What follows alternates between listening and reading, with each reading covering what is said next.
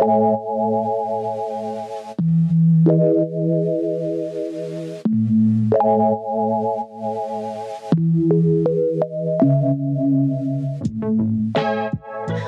to In the Making. I'm your host, Katie Stewart, founder of Cheyenne Studio. Today, I have two guests, founders of We the Birds, Sarah and Natalie Knowlton. Together, they own We the Birds Macarons, a luxury bake shop for custom and designer pastries.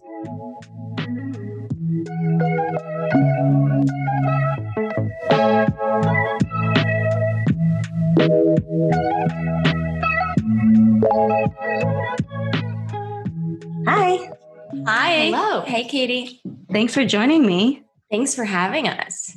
Yeah, you both have a couple of brands. You have We the Birds, the blog, and then you have We the Birds Macarons, which you started recently, where you make really beautiful, really delicious looking pastries. Yes. I want to ask you how you got started first with your lifestyle blog and then transitioned that into your pastry brand. Sure. It was definitely an organic process. I don't think Nellie and I thought we would be doing a French macaron bakery when we started We the Birds. No. But that's kind of the beauty of so we basically wanted to do something creative. Natalie moved to Dallas in 2015 and joined me here. We both had full-time jobs, but we were looking for a creative outlet. And so Sarah came up with the idea of doing some sort of a blog because that was we were hit that second wave of bloggers in 2015, I'd say. Yeah. And I always just loved fashion. I worked for Neiman Marcus, so it kind of made sense that we would land in the fashion and lifestyle side of things. There's something nice about having two of us. We both have different styles. So if somebody doesn't like my style, maybe they'll like Sarah's style. So that was exciting to us to be able to show, the different sides of our personality and our style and try to, relate to more people. Yeah. And I also think, so the name We the Birds came from, we had a really transient upbringing. So we started calling ourselves birds because we were always in flight, moving over 17 times before we hit college.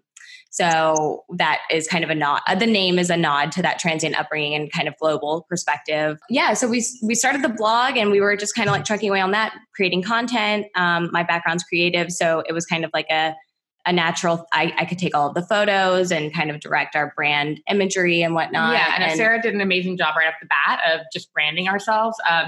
And obviously we did, like Sarah said, everything in-house. So she created the website and we kind of almost immediately felt like there's just overwhelming support from the Dallas community. And we felt really lucky in that. I think, again, because we weren't maybe in the New York or the LA atmosphere where we were probably just going to be a number because it was a bit more oversaturated. Right. In Dallas, the blogger influencer kind of world was pretty small. And so we were a big part of that kind of rise in 2015. And we didn't expect that. No, we didn't expect to have such a exciting kind of overwhelming response from Dallas. And to be able to establish a brand. Anyway, all this to say, I don't think we really foresaw that the brand would be what it is today. And anyway, trying to get to, we kind of organically started. Natalie is a big foodie. So she loved to make French macarons. And there's kind of a story behind that too. But it was really just, for me, it was a challenge. I was in accounting and finance while Sarah was in graphic design for Neiman Marcus. And for me, cooking and baking was an outlet for me when I came home. So I was on this macaron kick because A, they're gluten-free and I'm gluten-free. And B, I was just determined to master the recipe because I was why is it that everywhere I go, they all taste different? Sometimes you just have a craving for that one that you had that was so delicious. And the other times you're wow, I cannot believe I spent my money on that. Right. So it became just this challenge. And I would take pictures of them because they're pretty sometimes. Well, and they're a bitch to make. So they are a challenge just in that itself. In the nature of, yeah. So, as we were starting our blog and whatnot, Natalie would make these French macarons from her kitchen. And I was take pictures of these. This is great content. We post it. And then suddenly we started having people ask, oh, where can I get them? And I immediately was oh, no, you can't. And then Sarah was oh, yeah, you can. I was we're going to LLC that shit and start baking out of our house. And sure enough, we just kind of started with custom orders. Yeah. And that was kind of nice because it kept it small. And Natalie was kind of figuring out if she was even confident enough to sell them, we just sort of started small in that way. And I helped. So Sarah's married and so she also has a skill that she could do freelance. So she was able to leave her full-time job when things started picking up on the the sponsored post side of content creation for We the Birds and the macaron side, she was able to leave her full-time job and do more freelance and do We the Birds. Whereas I was am single, sorry, and kind of concerned about money. So I was like, you know what, Sarah, I'm going to have to keep hustling and doing this when I come home from work. So it was a struggle for the first 2 years, I'd say. And it really wasn't until, and again, we're also baking, I'm baking for my home kitchen, and the demand was rising, which was, again, I think what's so beautiful about businesses in general, that start from such an organic place is like, instead of us building this business model out and putting together a pitch for investors or something like that without having any knowledge of the market, we actually were just responding to the market and kind of seeing, okay, wait, there is a demand here and this is cool. And we were able to kind of tweak that from our home kitchen environment under this Texas cottage food law for the first, really almost the first 3 years, actually, 3.5 years. Yeah. How did that work? So you basically went from doing the blog to making these macarons on the side to people kind of wanting them and seeing them on your blog. How did you start to do that transition from just taking a few custom orders to see how it goes to really diving into it on a more large scale level and getting all the necessary approvals and licenses and all the things that have to go into selling food that you probably didn't know about beforehand? Totally. Well, you nailed it. We didn't know that, a lot of it. I would say that it's a twofold answer. I think that there's a lot of listening to your gut. And I know that sounds just so sophisticated. But the reality is, there's going to be that internal conflict depending on how risk averse or risk, what your risk appetite is. It depends. But for me and Sarah, I would say we both had a bit of a risk aversion because we didn't have entrepreneurial parents. This was not something that was supported necessarily. The people we surrounded ourselves with were not entrepreneurs. So it was scary, I would say. Yeah. But what we did was we just kept doing our crafts and we kept doing it. And I think the more you do something, the more consistently you do it, like making the macarons and creating our content and putting ourselves out there, the more confidence you have ultimately. There would be periods again, when you start to we were touching on this right before, but when the demand is hitting in such a way that you're like, we're fucking maxed out of our oven at our house. That really was the point in which we looked at each other and we said, do we want to keep this small as a hobby, keep it out of our house? Or, do we respond to the demand? And do we think that we have a model that can succeed on a larger scale? Correct. And it was when the momentum was going and it wasn't just like, oh, we had 1 or 2 busy weeks during holiday. It was like this consistent demand rise. And we were like, okay, we have this momentum right now. Do we maximize on this or do we just kind of temper it and pull it down? So we just looked at each other when both were ready. We were like, let's do this. Yeah. We didn't, again, to your point, at that point when we said, let's do this, we had no clue what we were signing up for. Let's do something. Yeah. Yeah. So that's where we started looking into in our minds, it was like, let's get a commercial kitchen and fucking scale. But little did we know that was going to be a 1.5 year long process of finding a space, building out the kitchen, getting a loan. It's not cheap to build out a commercial kitchen. Genuinely, it was double our budget. And we had we had consulted with people in the industry and then people in construction. And then when push came to shove and we were ready to find the contractor and pay the bills, we're like, oh, that's double what we expected. So there was a lot of just when you get when you put together a budget, just be like, I'm just going to go double that. Just double it. For anything. I find that too for pretty much anything in life. It's always your advice what you want it to be. It is. Sarah and I think we both are just we're so we both are doers and we're both creative in our own right. And we're both, smart in different ways. So I think there was this element of, oh, well, we're going to, maybe we can beat the norm of, startups take 5 years to break even or startups 3 years. 3 years, whatever it is. But the reality is there's a reason that is a historical kind of mark. It has nothing to do with your abilities or your intelligence or your performance. It's really about just, you have to see the brand at work or the business at work in that element to really kind of tweak and to change things. You cannot foresee what you're going to, how the market's going to react and what circumstances are going to be thrown your way. And I don't even know if it's more for us. It hasn't really been a market thing. Also learning how to produce on that scale, just the ins and outs of scaling and managing employees and I don't know, taxes and accounting, all the things that you just have to fucking figure it out. And to your point, certifications are endless. It's like just as soon as you think you figured it all out, you've got, you have to do things on, and this is, you do a lot on the federal level, the FDA, then the state level, and then there's the city level. And I mean, that can change. If I was like 2 blocks the other way, it might be different.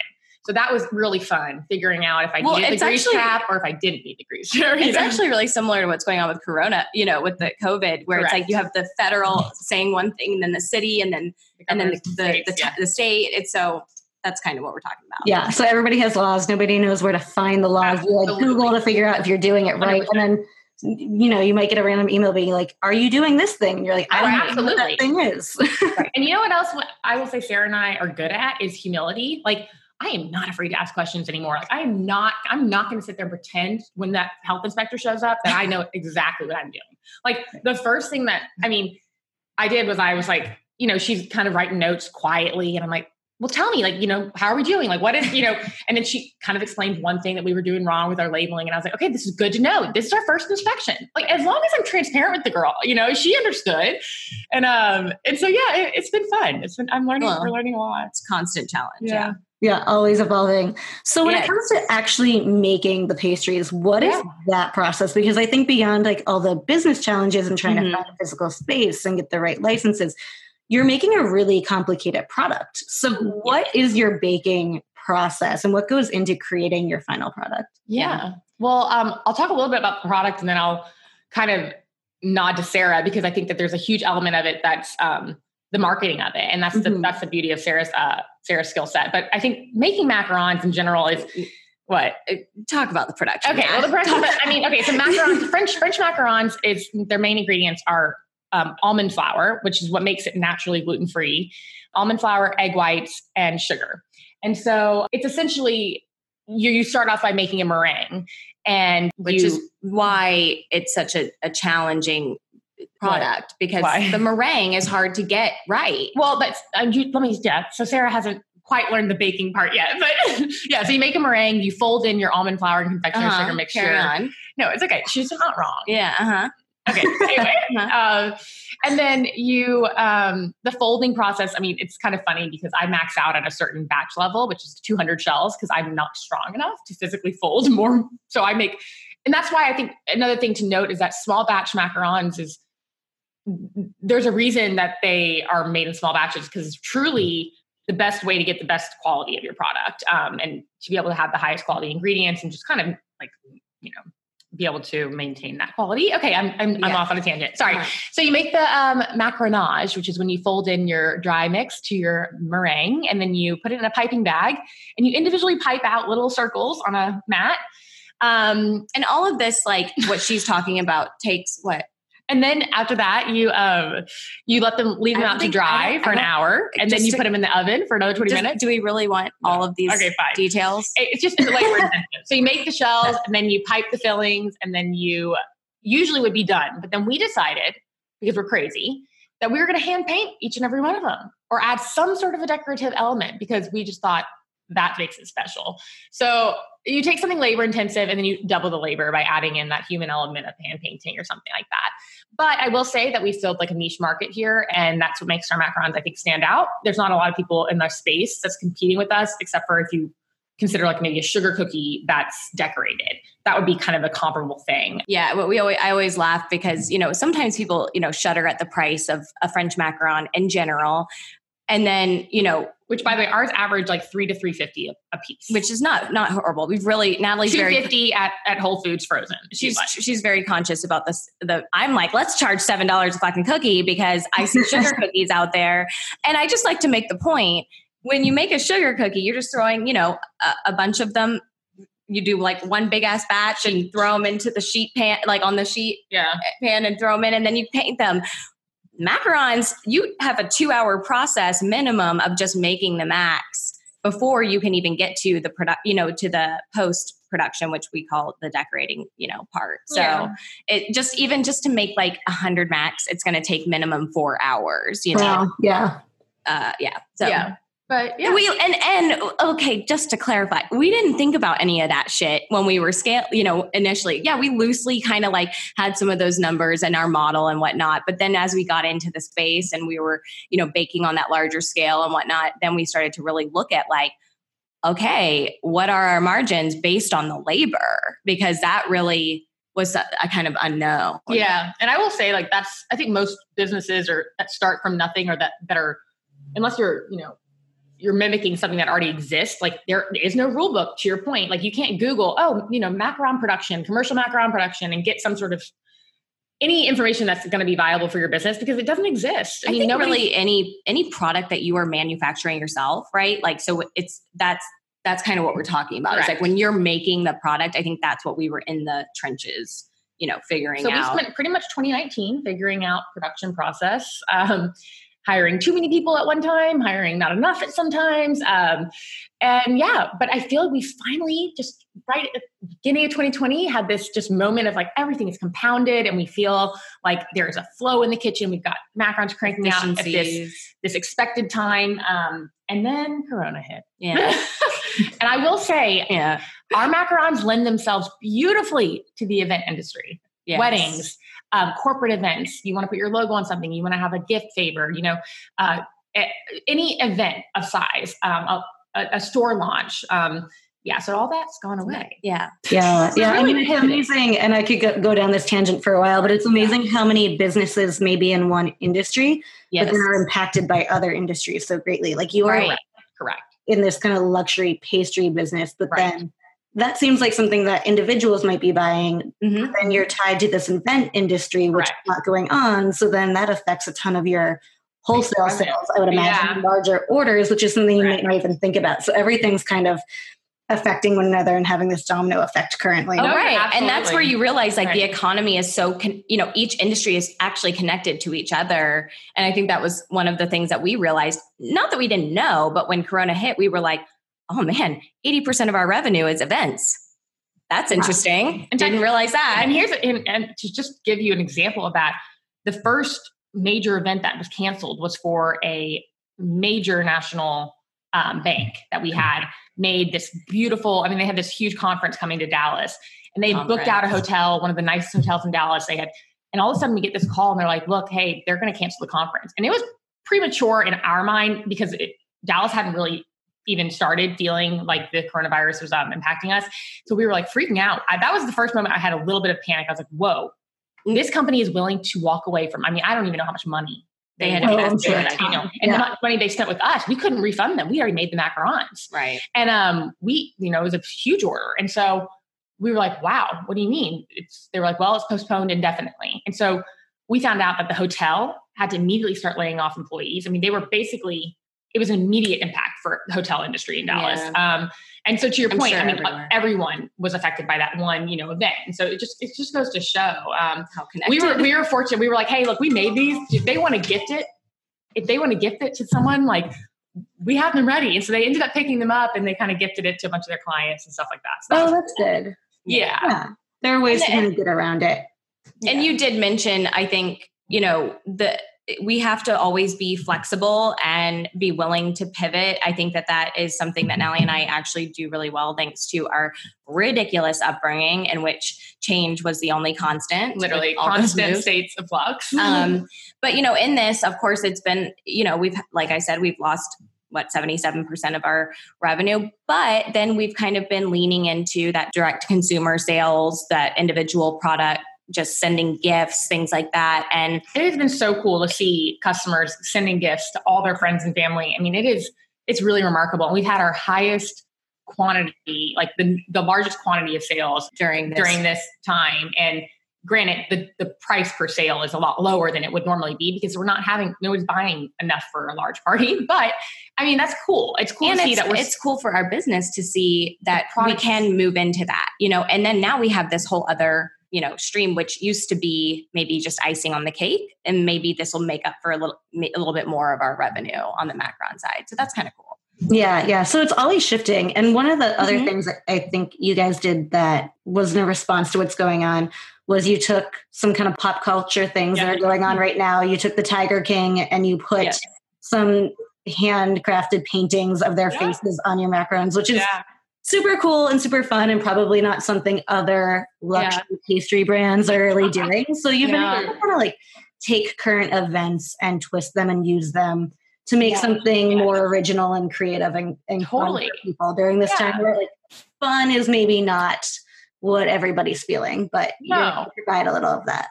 It is a way. Yeah. We really kind of thought it was like a way to have some fun. And then of course we were, honestly, those Tiger King Macs, like Natalie was real resistant to making them because she didn't watch it. And I was like, we're making those fucking Macs. And sure enough, they were like keeping us afloat during that, 2-week period. They were. Where People it was, loved them. There was no sales coming in. And so, and honestly, that was just kind of like a happenstance thing. But to your point, I think there is something to be said. And we really do try to always like look at like what's trending and do it our way.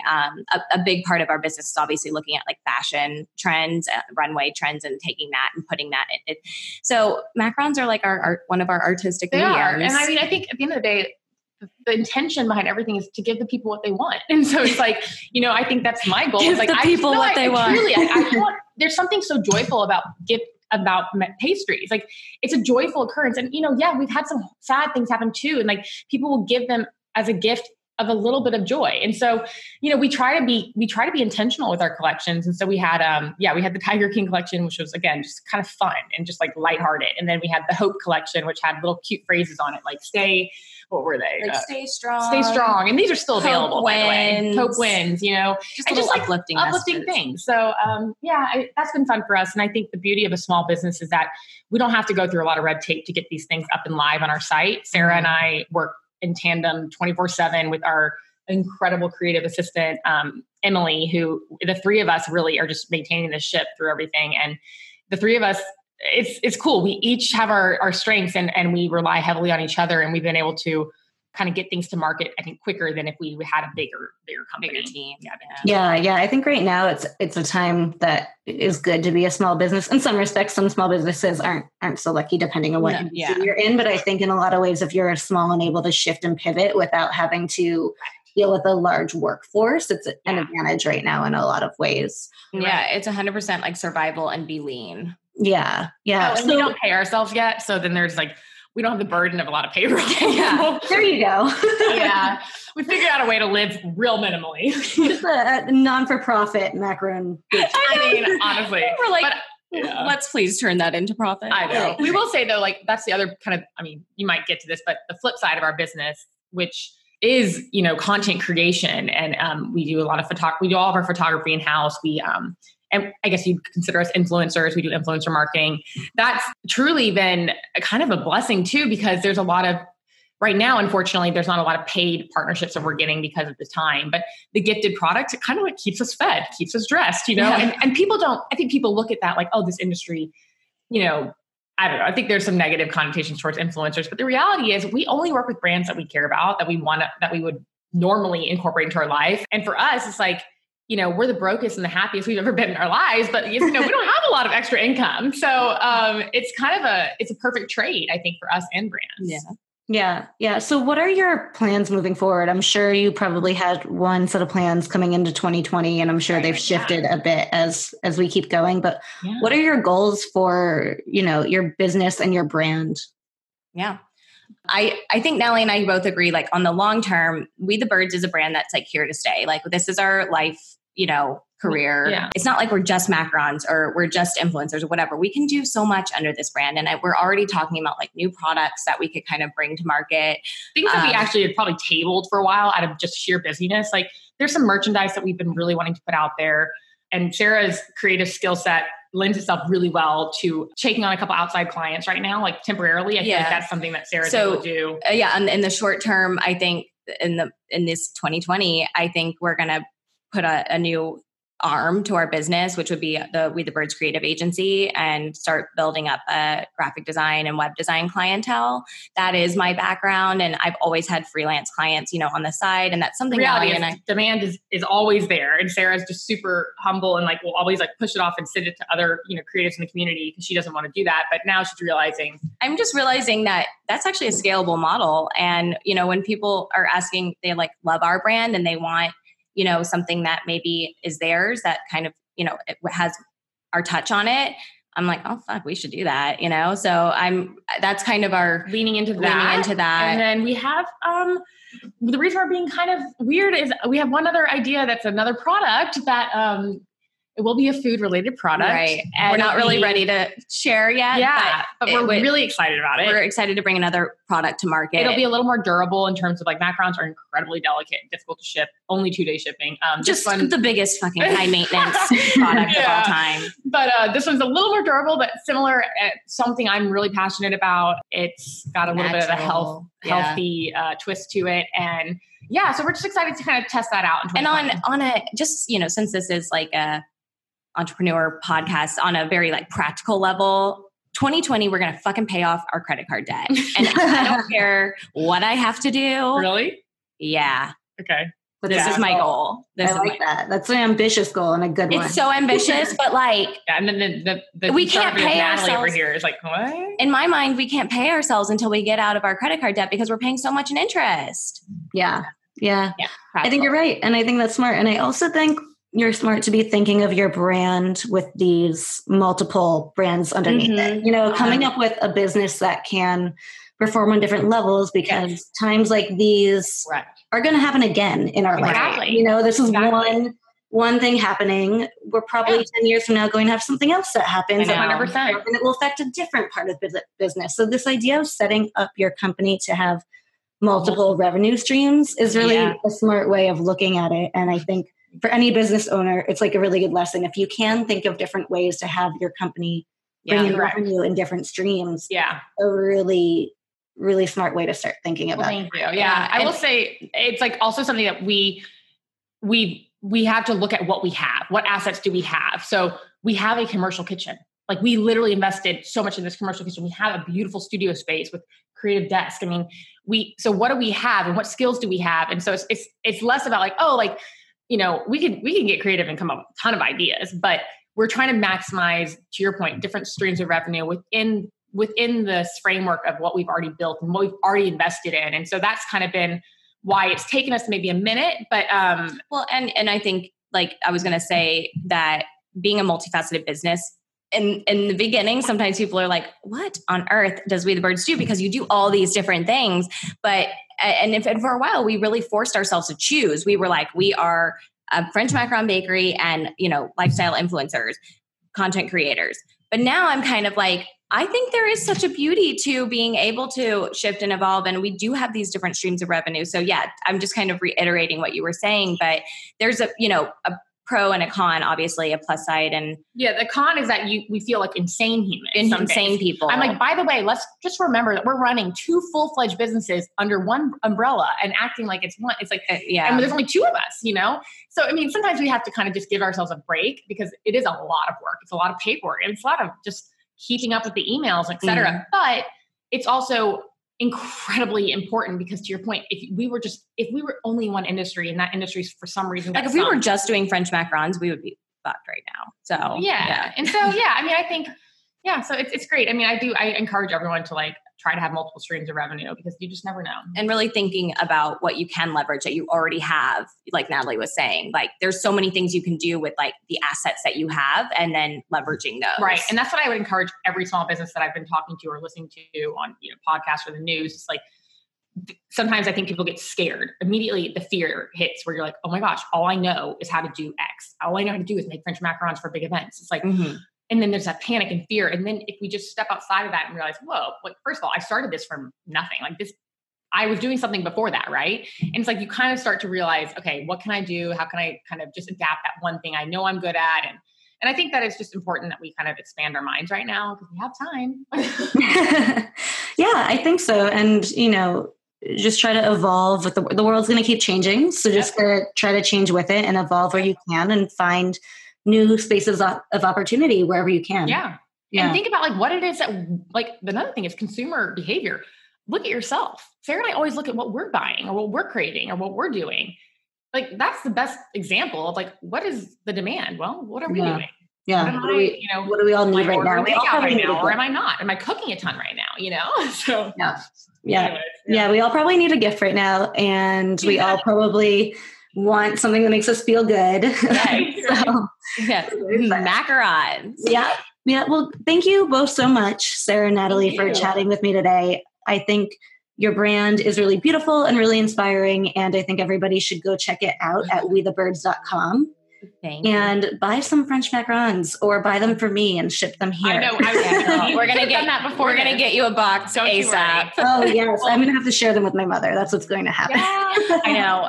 That's what a lot of people are like. So, do I share? Do I not share? We'll get people email us, be like, I had to hide them from my husband. You know? Yeah. I put my name on things that I don't want my husband to take from the cabinet. Like all the snacks that are like chocolate say Katie on them. I love that. That's great. Oh, you're a chocolate girl. All right, we got you. Yeah, we love what you're doing at this podcast. Yes. I think that this podcast is like, we were so excited. We submitted ourselves to be part of this. I mean, I think what you're doing is so special. Thank you. Yeah. Same all around. Yeah. Mutual love. Check it out. Yeah. Yeah. Well, thank you guys so much.